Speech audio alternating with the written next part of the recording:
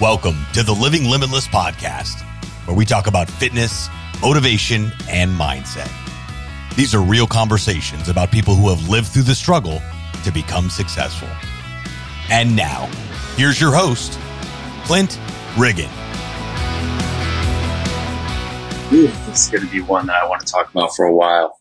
And you guys know we all have flaws, because I have more flaws than most people even probably think. I don't live a perfect life. We all have things that happen to us. We all have things that we don't like about ourselves. That's what makes us unique. After posing today with my coach, I noticed my right shoulder and how much it's going to affect me on stage. You see, when I was 14 years old, I attempted to do my first backflip snowboarding. Well, in turn, I landed 30 feet from the air straight onto my shoulder. It resulted in me having an AC separation, which has always made it hard for me to develop symmetry on my right side. Is this a problem? Fuck yeah, it's a big one. But there is literally nothing I could do about it. We work around it. We figure out the best way to bring both shoulders aligned and move on. This is a lot like ourselves. You see, we all have flaws and continuously beat ourselves down because of it. Those flaws make you who you are. Embrace them.